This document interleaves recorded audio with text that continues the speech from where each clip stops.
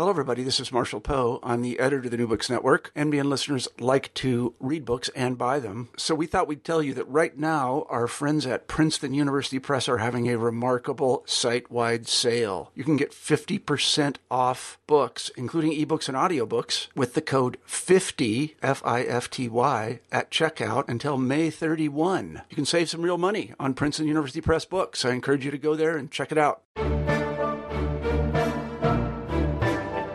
Hello, everybody, and welcome back to the New Books Network. I'm Marshall Poe, the editor-in-chief of the network, and occasionally I like to get back in front of the microphone and interview someone with an exciting new book. And when I saw Eugene Reichel's book, Governing Habits, Treating Alcoholism in the Post-Soviet Clinic, I thought this is a book that I have to read, and I'd really like to talk to Eugene. He's been on the New Books Network before. The reason this book has a special resonance for me is that I'm a recovering alcoholic myself and have been in AA for many, many years. And although I studied Russia for a long time, I never knew anything about the way that alcoholism was treated in the Soviet Union, and I certainly don't know anything about the way it's treated today. But I'm happy to say that we have Eugene on board, and he's going to tell us all about how it is treated. And it was very eye-opening for me because I'd read a lot of things that I did not expect. Let's put it that way. Yeah, it's a whole different approach to the treatment of alcoholism than at least the one I'm familiar with here in the United States. So first, let me say to Eugene, thank you for writing the book. Oh, well, thank you for having me on the show. Absolutely. Could you begin the interview by telling us a little bit about yourself, Eugene? Sure. So I'm trained as a medical and cultural anthropologist.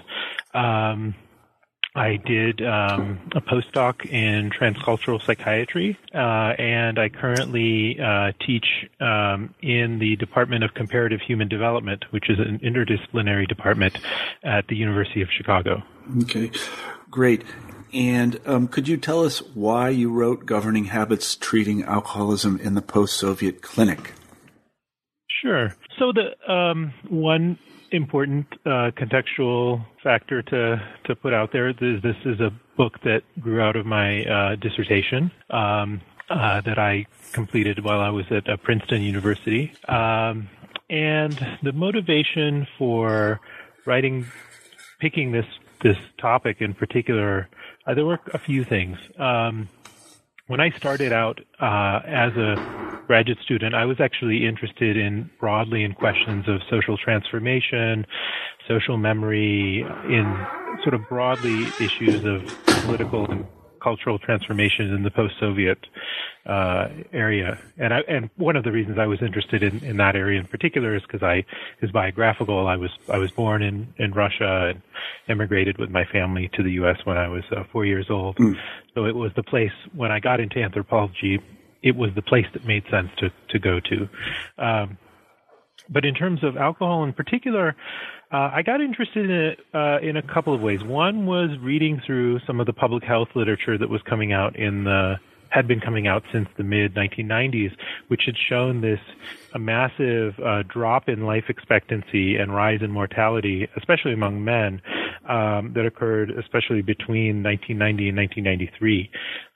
It was really phenomenal, and levels that authors referred to as unheard of outside of wartime conditions in industrialized countries. And all of the literature around this implicated alcohol in some way. It was obviously complicated, and people argued about how it was linked to the mortality rise, but alcohol clearly played an important role. So I thought that was something quite interesting. But initially what I thought I would do was to undertake a project that would look at alcohol in a broad sense, sort of from all different perspectives, not only the medical. So I thought I was going to look at alcohol as it was administered, regulated, sold, and so on. And in addition to kind of the medical aspects of dealing with the consequences of its consumption. But that very quickly turned out to be clearly too enormous of a project to take on, at least in the context of that dissertation project.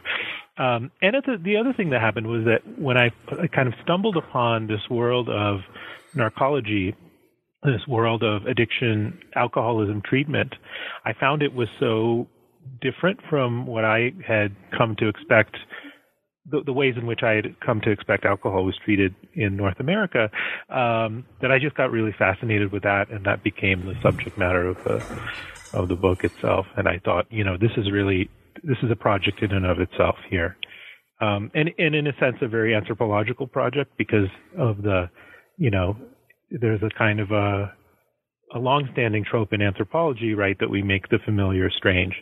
So this was something very, make the strange familiar, mm-hmm. right? And this was something that seemed very strange to me, that seemed like there was an interesting project of figuring out how do we understand it, right, from our perspective. Mm-hmm. Narcology. Well, we'll talk a lot about that. It's a wonderful word. I'm glad it's entered the English lexicon. Maybe it's entered the English lexicon thanks to you. I hope that it has. Could you begin with a little bit of a historical backgrounder and tell us how the Soviets, at some point, I won't specify, how alcoholism or very heavy and disruptive drinking, or however you want to characterize it, was treated in the Soviet Union? Yeah, I think to even get there, I think I'd want to step even further back and just give the context of the role that alcohol played in the Soviet state more mm-hmm. generally. Go ahead. Which gives us a sense of why it was so prevalent, right? So even, going back to the 19th century and earlier in the Tsarist state, even before the Soviets, the production and taxation of alcohol, and particularly vodka, played an enormous role in putting together the budget of the Russian and then later the Soviet state. And in the late Tsarist period, this actually became a huge point of contention around which the politics of the period were kind of fomented, with the Tsarist vodka monopoly becoming a kind of a focus of a lot of anti-government, anti-state sentiment. The Soviets actually inherited a dry law that had been instated during World War I, but soon after that, in the 1920s, it became clear that because they were wanting to industrialize, especially under Stalin, they essentially reverted to this old system of a vodka monopoly and selling vodka, producing and selling vodka in order to fill the state's coffers.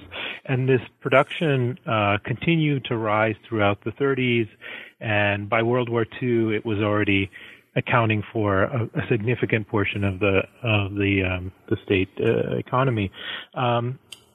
And so this is all just to say that this is, the levels of consumption were not coming out of nowhere, and nor were they coming out of some kind of, that we tend to have this idea of this mythical Russian drinking culture that just stands on its own and is that these desires for drinking and these kind of customs come out of nowhere. They didn't come out of nowhere. They were actually really shaped by the political economy of the state and the way that the state made money off of these things, and the way the state encouraged the consumption of particular kinds of alcohol, like vodka. Okay, so that's the background. By the 1950s and 60s, the state essentially starts to see, or some agents of the state start to see, the consequences of this sort of policy in the form of various kinds of health indicators that are showing negative effects due to alcohol use. At the same time, it wasn't really allowed to have a open conversation about alcohol, because that would be tantamount to critiquing the state. This is still in the late Stalinist, early Khrushchev period. And so what they end up doing to deal with this is they start a series of these anti-alcohol campaigns. And mostly these campaigns are carried out, in the classic manner of these Soviet campaigns. They would roll out a bunch of, they would organize some kind of organizations that a bunch of people would join to protest alcohol use and to kind of foreground encourage sobriety. And then they would, print these famous posters that you can find on the internet. And they would occasionally curtail production to a certain degree. The final one of these, and we can talk about this separately, was the one that occurred during the 1980s under Gorbachev. And this was, of course, the final Soviet mass campaign, the final kind of, that in some ways some people argue was the thing that didn't necessarily bring down the Soviet Union, but kind of stretched the limits of the party state to the extent where it was clear that it wasn't able to do what it meant to do, right? So during the course of these campaigns, the earlier ones in the 50s, 60s, and in the 70s, they started to put together a series of institutions that slowly became, by the mid-1970s, a narcological addiction treatment system. And this system was actually founded in 1975, and it had a few different elements. It had outpatient dispensaries, which were like outpatient clinics. It had hospitals to which people could be admitted for inpatient stays. And then it had these kind of more penal institutions called penal labor prophylactories, which were basically they were like prison colonies to which people could be sent for 2 or 3 years if they proved themselves to be kind of chronic alcoholics who resisted treatment. There were other, and the interesting thing about the system is that part of it was under the aegis of the Ministry of Health, and part of it was under the aegis of the Ministry of Internal Affairs, which is this kind of internal police ministry, right? So that's a broad picture of at least the main kind of institutions that were present during the Soviet period. In terms of the actual forms of treatment or what they did with patients in these settings, there were a number of methods that arose, again, were developed throughout the 20th century. And here the main piece of context that we need to have is that this was all coming out of Soviet psychiatry. And Soviet psychiatry from particularly let's say the 1930s, and then increasingly from the 40s and 50s, was dominated by a Pavlovian kind of a framework. In some ways, similar to the way that, in North America, psychiatry became very Freudian. In the Soviet Union, psychiatry became very Pavlovian, but for very different reasons. Again, there were agents in the party state who decided that this would be the appropriate kind of framework that the Pavlov's ideas were the best ones to create a real Marxist form of psychiatry and psychology. And so they gradually implemented this to the point, the pinnacle of this came in 1949 and 1950, where there was this famous set of Pavlov sessions where basically they declared Pavlov, or Pavlov's ideas, he'd been dead for some time by then, his ideas as the foundation for a new psychiatry, psychology, and physiology. So there was a whole question of sort of how do you do this kind of psychiatry, and there's been some really interesting historical work recently done looking at this and how it was actually much more complicated than we might think. So a number of treatments actually came out of this Pavlovian sort of paradigm. One of them that became the most associated with the Soviet period was what was called conditional reflex therapy. So it was very straightforwardly kind of Pavlovian, in the same way that, Pavlov taught his dogs to salivate at the sound of the bell. The idea here was that you could teach alcoholics or chronic drinkers, right, to have a negative, to basically vomit or have a nauseous kind of reaction to the sight, smell, or mention of alcohol. And they would do this by using an emetic, a substance that would induce nausea, and giving people a little bit to drink. They would actually even do it in a more elaborate way. They would set up a bar. They would set up a bar or drinking setting in these hospitals, so to condition people to have an aversion to the whole setting of alcohol consumption. And they would have people drink, and then they would inject them with this emetic. And then they would often do this also in groups. The idea was that the groupness sort of reinforced this process, right? And then everyone would vomit into special containers that they had there, and then they would do this multiple times a day. It was really a brutal kind of a treatment, multiple times a day. And the idea was that your body would become conditioned to have this aversive reaction to anything having to do with alcohol.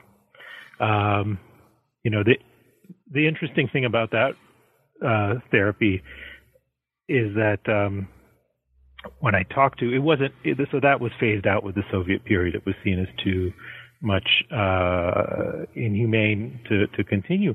But many of the physicians I talked to, in the 2000s, really felt like it was effective. But the problem with it was not anything inherent to it, but that it was practiced under conditions of involuntary sort of lack of consent from the patients. Mm-hmm. So their point was, well, if you'd only gotten patients to actually consent to doing something like this, then it would be effective, right? Which I thought was an interesting distinction. And then the other main modes of therapy that were popular in the Soviet Union, and these really have continued to be quite popular in the post-Soviet period as well, are these large group of therapies, sometimes known as kodирование or coding, which are essentially a set of methods that draw on principles of hypnotic suggestion. And these involve altering the patient's body in some way, and telling the patient, convincing the patient that their body has been altered in some way so as to render alcohol consumption fatal. Mm-hmm. Right? So something gets done to you in a very usually ritualized kind of a format, and then you are told that there's been sometimes a code that's been put in your head, in your brain. Sometimes it's actually done with real kind of with implants of different chemicals, some of which are nominally at least real kinds of medications. But basically you're told if you drink under these conditions now, you might die. And the idea here is that for the physicians, the trick is to kind of perform a compelling enough sort of performance for the patients for them to be convinced that this method is really effective, right? Mm-hmm. It sort of rests on that. And then the other aspect of it that I spent a lot of the book looking at is that the physicians are actually very concerned with the legitimacy of these therapies, the reputation of these therapies. So they spend some time trying to manage the sort of representation of these therapies more generally, because they're concerned about the possibility that these things would get discredited, mm-hmm. right? Mm-hmm. Mm-hmm. So before I ask you, and there may be no answer to this, I recognize that, if these were effective or not, can we talk a little bit about the way in which the narcologists understood alcoholism? Because, of course, you know that in the United States, this is a very fraught topic, and nobody really knows what to think about it. And it's one of the things that in AA, at least, we don't argue about. We don't even really talk about it. You're an alcoholic if you say you are. That's pretty much it. Yeah. So how did they understand it? Well, I mean, I would start by saying I think that there was not at least, and here I'm talking about in the 2000s and more recently when I've done my field work, right? Not necessarily in the Soviet period. I don't think that there was necessarily a kind of any kind of consensus among physicians. You could easily find people who would agree with a kind of this big sort of biopsychosocial, spiritual understanding of addiction or alcoholism that sometimes gets associated with AA. So there's not like it's not homogenous in any way. That said, I would say that in general, it definitely felt to me that, and here there was a contrast because part of the field work I did, I should add, was in these hospitals in the addiction, the state-run addiction centers. And part of the field work I did was in a 12-step based clinic where people were basically being inculcated with the ideas of AA and sort of enculturated into AA. So that gave me a kind of opportunity to sort of move back and forth between these two settings and sort of compare and contrast how people thought about alcoholism in the two places.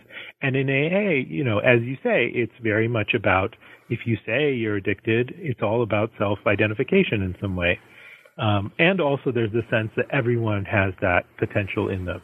It's not, right? Like it's not something that is about a certain set of, it is about a certain set of people in some sense, but it's also something that everyone has in potential.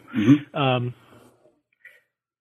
that's not really the way that a lot of the physicians tended to think about it. It felt among many of the physicians in the hospital, much more that this was something that we could find some kind of objective physiology to, or find some kind of underlying disease state, or that we should try to find that, right? I don't know that that's necessarily so different from, I think many physicians elsewhere would agree with that as well, because they're physicians and they have that kind of a general framework. One really interesting thing I've been tracking recently, and it appeared in the book, but in not as great a degree as it might have, is this debate that's been taking place about it's been taking place for a while, but it kind of came to a head in 2010.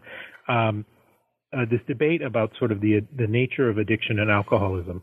And basically there's a group of narcologists and psychiatrists who are very closely linked to, they have very close ties to the places that they work are essentially very powerful ones and set the agenda for narcology nationwide in Russia. And a number of them have put forward this theory of alcoholism as something like a delusion, or craving as a kind of delusion, and alcoholism as a kind of something approaching a kind of a psychotic state. And this is used partly to argue for the idea that alcoholics and addicts, because a lot of what they're dealing with also is opiate addiction, should be treated in the same way legally as people with severe mental illnesses are. In other words, it should be easier to hospitalize people. And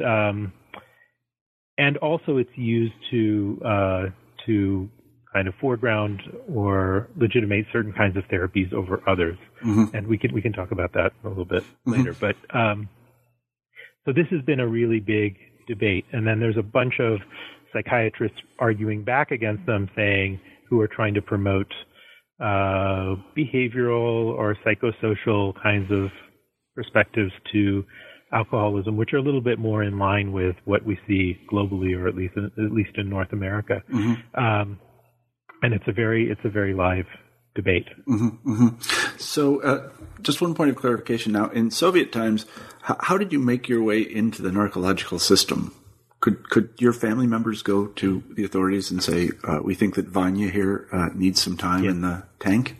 Yes, they could. Yeah, they could. And I think that, and officially it often came from either that source, or it could come from your employers. Officially, it had to go through a psychiatrist and a judge. But my understanding is that during this period, the majority of these cases that were initiated were ended in the person getting forced treatment, right, or commitment to the hospital. So that's. And there was it definitely could come from that. I was going to say there was no AA in the Soviet Union. They didn't have any. No, there was no AA in the Soviet Union. I see. AA enters. The first groups are established in the mid 1980s. Basically, this is a time when there's two things going on. There is this final Soviet anti-alcohol campaign happening. Beginning, I think, in 1986, and then under Gorbachev, and then also the initiation of the first attempts of this kind of glasnost and perestroika policies of Gorbachev. And so you had these first U.S. commissions, U.S. delegations coming to the Soviet Union to discuss the way that the two countries had dealt with the problem of alcoholism in the context of the Soviet. It was a kind of information sharing idea. And some of the people who came along with this were AA members and were sort of, kind of unofficially representatives of AA. I see. Unofficially because because the nature of AA wouldn't be. Nobody speaks for AA. Exactly. Yeah. But they ended up, a couple of these folks ended up establishing some groups in the 80s. There was another interesting route that things came to the Soviet Union, which was from Poland. Because in Poland they had AA groups since the 1970s, actually, during socialism, and a lot of the early AA literature was actually translated from Polish to Russian. How do you like that? For that reason. That's interesting. Yeah. That's very interesting. So in 1991 and the years that followed, did the system of, I don't know how to put this, what sort of impact did the fall of the Soviet Union have on the narcological system? How did the narcologists, if we can call them that, adapt? Yeah. So a number of changes occurred. Number one, and this was very important, is that most of the some of the authorities that narcologists had, specifically the authority that they had to call on the police to force their patients into treatment, which was this whole kind of regime of forced treatment, was done away with. Also, what was done away with was that system of penal colonies that they could potentially send people to. That was also taken apart, and both under the name of kind of human rights and aligning the Russian system more with European and worldwide norms, essentially. Those were done away with. That had a sort of paradoxical, a kind of complex effect for the narcologists, because that in some ways undermined, along with a number of other changes I'll mention in a second, undermined a lot of the basis for their disciplinary power.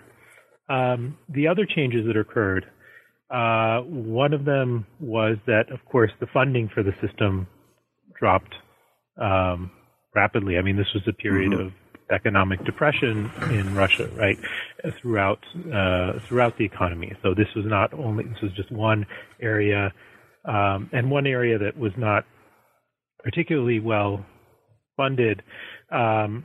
And so what happened, and this is again something that you see happening all over the former Soviet Union, is that individual kind of units start within broader state enterprises, start to function as more or less as commercial units. So they start to sell services, even though officially they're providing nominally free of charge services for people. Like that was the policy, but they start to charge for different services. One of the interesting services they start to charge for is anonymity. And this is interesting because the reason they're able to charge for this is that during the Soviet period there was this register of people who were officially designated to be alcoholics or drug addicts for each city, right? Mm-hmm. And if you were on that list, you were not allowed to get a driver's license, you weren't allowed to get a gun permit, and you were restricted in other ways, like you weren't allowed to go do foreign travel and so on. Mm-hmm. And in the post-Soviet period, you have also emerging these commercial centers for treatment. And the commercial centers don't have any obligation to put people on the register. So what they provide is so-called, what starts getting called this anonymous treatment. So the folks who are working in the state centers see that this anonymous treatment is being offered, and they start to offer something of their own for a price. So basically, you can get free treatment, but be entered into the list, the register, or you can pay a little bit and not have your name entered into the list. Mm-hmm. Mm-hmm. So that's a big change.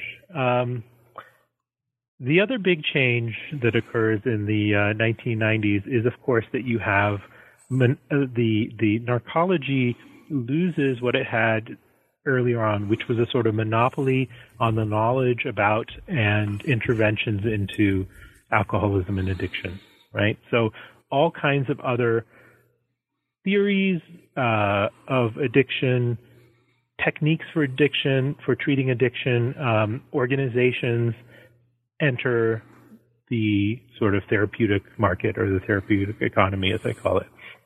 And these range from AA to homegrown things like the Russian Orthodox Church, of course, gets into the business of treating addicts and alcoholics. And then many, many other types of, private practitioners, various kinds of shamans and hypnotists and mages and extrasense people, this is also the period when there's this kind of boom of interest in the occult in the post-Soviet Russia. And then finally Scientologists also are involved in this they have their own the drug treatment program, which is explicitly very anti-psychiatric and anti-narcological. Mm-hmm. So basically, what narcology finds itself in a position where it's competing with a whole lot of different ideologies and therapeutic regimes for dealing with alcoholism and addiction, some of which are explicitly anti-narcological, right? And the kind of argument I make in the last change, of course, is that you see the rise of drug addiction, which you didn't really have. It's not that it didn't exist in the Soviet period. There's a whole history of Soviet drugs and drug addiction, which gets kind of written out of the history, especially in the 1920s and 30s. But essentially, what you had before the post-Soviet period was small-scale production of kind of homemade opiates. And what happens in the 1990s is that kind of commercial-grade heroin, if we can call it that, or the kind of heroin that gets exported all over the world, enters alongside hard currency markets, essentially. Mm-hmm. And so you have these new problems of different kinds of addiction that the narcologists are dealing with. Mm-hmm. So a lot of what I look at in the book is how the narcologists were trying to manage these challenges to their authority, to the legitimacy of their authority. And one of the things I argue is that in some ways, that what many people did was that they turned to the actual interaction with the patients. That in a sense, they found that exerting more of a kind of charismatic authority with individual patients was one way to manage this kind of loss of more institutionalized forms of authority, mm-hmm. at least during the kind of 90s and early 2000s period. Mm-hmm. They continued, at least with one of the treatment regimes of the Soviet period, that is Kadirovania. They continued to do that. Is that right? Yes, that's right. It's continued, and then it gets hybridized in all kinds of ways. People pick it up and bring it together with sort of Russian Orthodox imagery, with imagery drawn from different shamanistic traditions, with New Age stuff. I mean, it basically gets kind of morphed and hybridized with all kinds of other traditions and forms of healing. Mm-hmm. And recently it's actually been, it's becoming even more controversial. There's been an attempt to crack down on it in Moscow in the last couple of years, but we'll see how successful it'll be, because it's been quite widespread. And then you mentioned another or related treatment form, and I don't remember whether the Soviets did this or not, but I think it's called Himzashita. Is that right? Yeah. I mean, I kind of treat those as two versions of of more or less the same kind of thing. Okay. I mean, the difference with Himzashita is that it literally means chemical protection, and what it is, at least nominally, is it's the use of disulfiram, which is a medication that makes your body unable to process ethanol. Is that what's called? Is that Antabuse? Antabuse, yeah. It is. Yes. Okay, good. I'm sorry. I should have known that. Yeah. Right. So that's widely used. It was discovered in the 1930s in Denmark and has been used all over the world. Continues to be used to some degree in places like the United States, usually as a kind of an adjunct to other forms of therapy. Mm-hmm.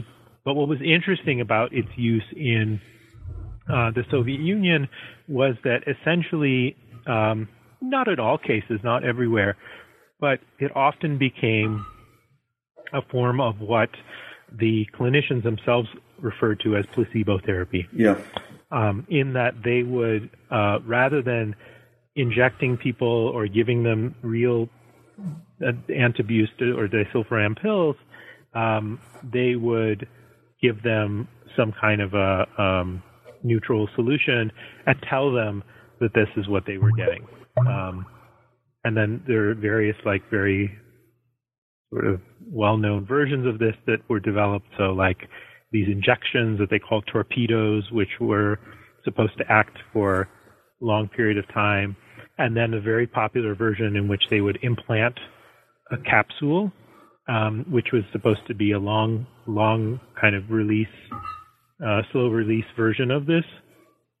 And this was actually carried out, I think beginning in the 1970s. I think even Vladimir Vysotsky, the famous folk musician, underwent this kind of therapy.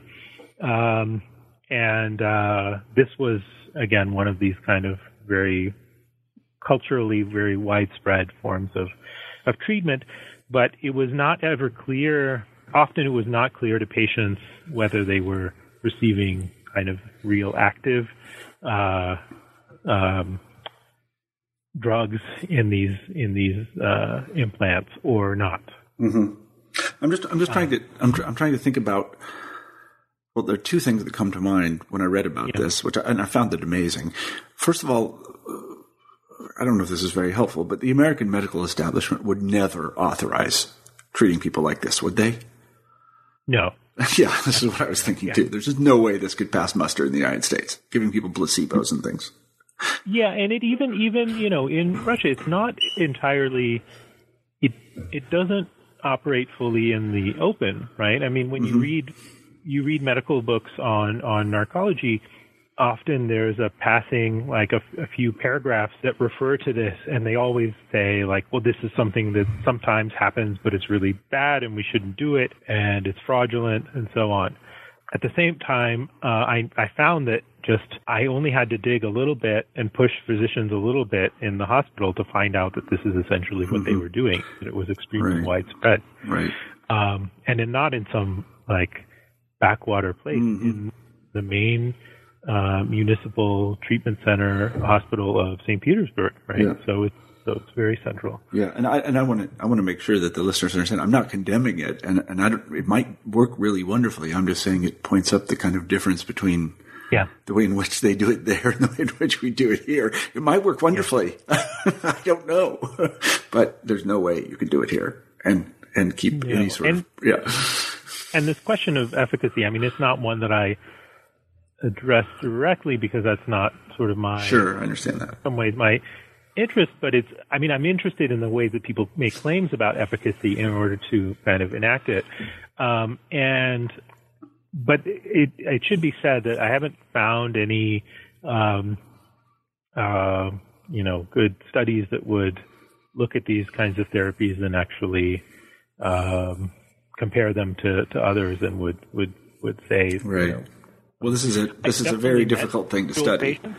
Yes, it is. Absolutely. It's extraordinarily difficult because it's fuzzy practically everywhere.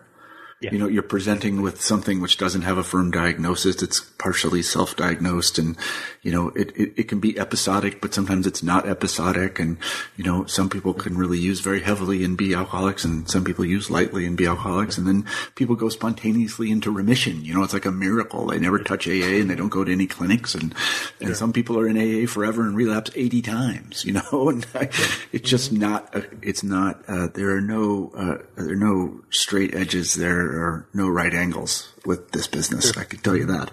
And then the second question I had about Kadirovanya and Himzashita was, I'm just wondering from the perspective of the person who is presented by their family or presents themselves to a narcologist and says, okay, I'm an alcoholic, I'm having a real hard time, I can't drink safely, whatever it is.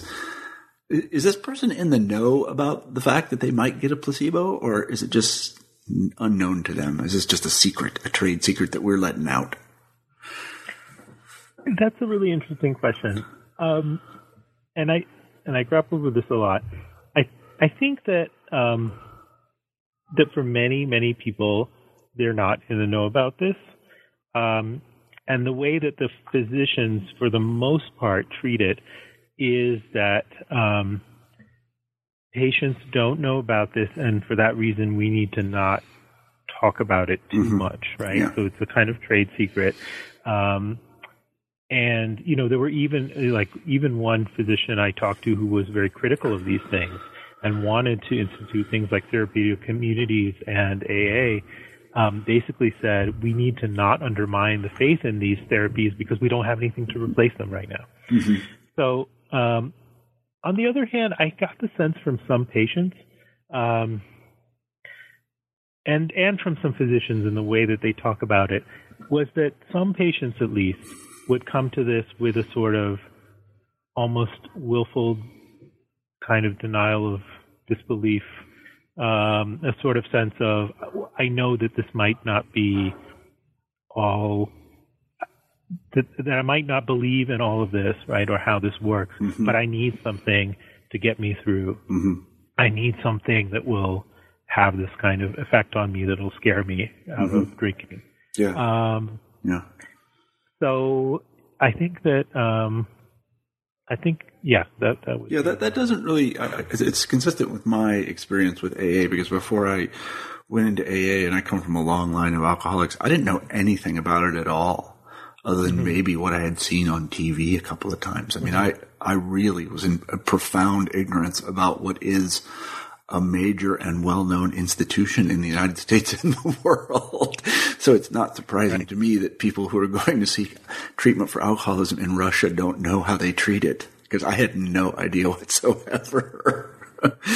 So yeah, that makes perfect sense to me. So let's talk a little bit about AA in Russia. You say it started in the late 80s under Gorbachev, and then in the 90s, it had a peculiar patron, which this is kind of a typical American story. Can you talk a little bit about that? Right. So again, because AA is not centralized in any way, because each group runs itself kind of autonomously. Yep. There's no story. There's no singular story either of AA arriving in Russia, because there basically is the story of these different groups, more or less autonomously starting up in different places. Many of these have the similar kind of a narrative, which involves some American, either a founder or some kind of a figure who comes in and gives them the ideas about, like, basically lets them know about this. And so what I focus on in the book is this particular group that was really central to the St. Petersburg AA community, and it is linked to this rehab center. And essentially, this was started by a man who was an executive, Louis Bantle, who was an executive of U.S. Tobacco. And it's quite an interesting kind of colorful story because he was, in the business of selling smokeless tobacco. This was the company that had kind of popularized this smokeless tobacco among like skateboarders and snowboarders and this kind of demographic, right? And they were looking for new markets and were reaching out to Eastern Europe. And Louis Bantle, who was, described himself quite openly as a recovering alcoholic and had been going to AA for many years, for him, a big part of getting into the Russian world also involved trying to spread AA, and he initiated this what eventually became this treatment center, the House of Hope. So it's quite interesting because it's also, a very much in that sense, on that side is sort of a North American kind of a liberal in the long sense of liberalism, idea of how we deal with addictions, right? And very much in line with the idea that comes from AA, which is that it's not about the substance, right? It's not about the substance. It's about something that's in certain people, right? So that was the kind of germ of that particular center, and it eventually was established as the first and only free of charge treatment center focused on alcoholism in St. Petersburg area, and it's been, I think, challenging for them in part because of the associations with the United States. At times that has been a kind of a boon, and at other times that's been something that they've tried to downplay and something that they've legally had to manage in various ways because of the attitudes of the Russian state towards these organizations that get money from abroad. I guess one question that I had, and I don't know anything about AA in Russia, but I know a lot of Russians, I don't know, they probably call themselves Russians, but they're Soviet people. And compared to Americans, they're very private. There wasn't any sense that you were going to tell anybody your business in the Soviet Union or in Russia. It's like, this is your business and not anybody else's business. You're not going to tell your story to anybody. You're not going to tell them anything. Whereas Americans are very, again, I'm generalizing, obviously. Americans are very different, and there's this sort of confessional streak in American culture where, Bill Clinton feels your pain and stuff and tells you everything about his life. And, I can't say 3 words about Brezhnev's life. I don't think the guy ever said anything personal at all in his entire public career. I don't, I can remember when I found out that Gorbachev was married. I didn't even know that, so right. This just seems to be a very different way of going about sort of interpersonal relations, and AA kind of requires that you go and spill the beans on yourself. So does this have any, did you encounter this? Was this, am I right in thinking this would be a kind of tough sell to Russians? Yeah, I mean, I think that some people definitely talk about this being one of the obstacles, right? One of the challenges, and it's difficult to say. Like when you talk to people many people in the sort of movement who are trying to advance AA in Russia, many of them will tell you that they are frustrated with it not being sort of spreading quickly enough or adequately. Yeah. And it's very difficult to say, to judge in any more objective way whether that's true or not. But it's true that they definitely will talk about that as one of the kind of challenges. And, in fact, one of the ways that the folks involved in this House of Hope program initially tried to get people on board with AA was to get certain prominent public figures to come out as spokespeople for it. And one of the really interesting stories in this case, one of their most successful stories, was that they got this local group of artists called the Mitski, who are this St. Petersburg group, who were basically known in the Soviet period for being for their performative drunkenness, that was their thing. They were kind of like Charles Bukowski or something, right? But in a sort of a little bit more clowny kind of way. And so the Mitski in the 1990s got on the wagon. They basically came to they came to the United States. They went through treatment in a couple of small treatment centers, and then they came back as advocates for AA and for this treatment center. Yeah. So that was an attempt to do something like to find the sort of the Betty Ford of Russia, right? Of who's going to be a kind of a celebrity or somebody who will come out and speak out about it. Yeah. So I'd say that I think that's probably definitely still a work in progress, and we'll have to see how it advances in the future. At the same time, I definitely felt like, in Russia, there's this sense of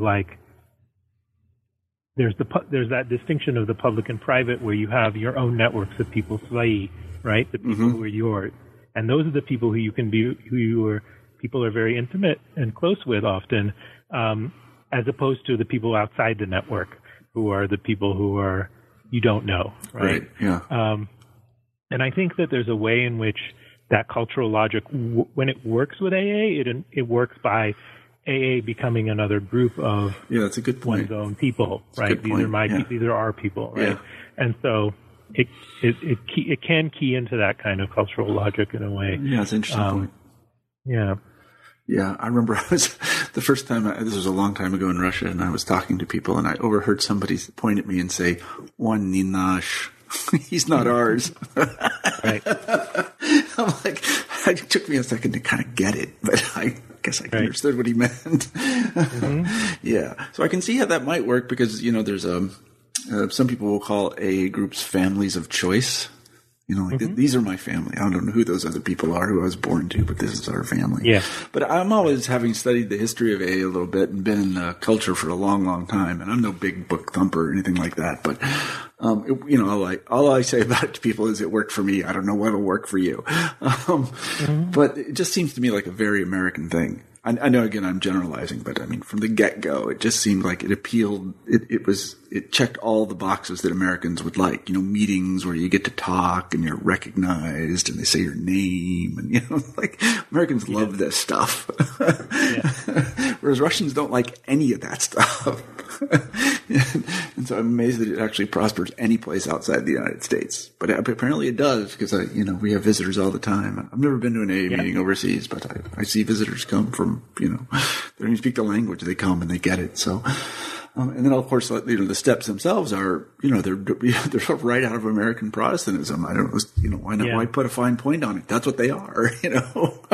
You can transform yourself. Yeah. And I like what you say about AA. I mean, I think you can overcomplicate these things, and I don't want to put words in your mouth, but essentially, you say something to the effect, well, it's a self-help group, right? You get together and you have group therapy with these people, and you identify with the group, and that's kind of how it works. In my opinion, again, I don't want to overcomplicate it, but you're there with these people that have the problem that you have.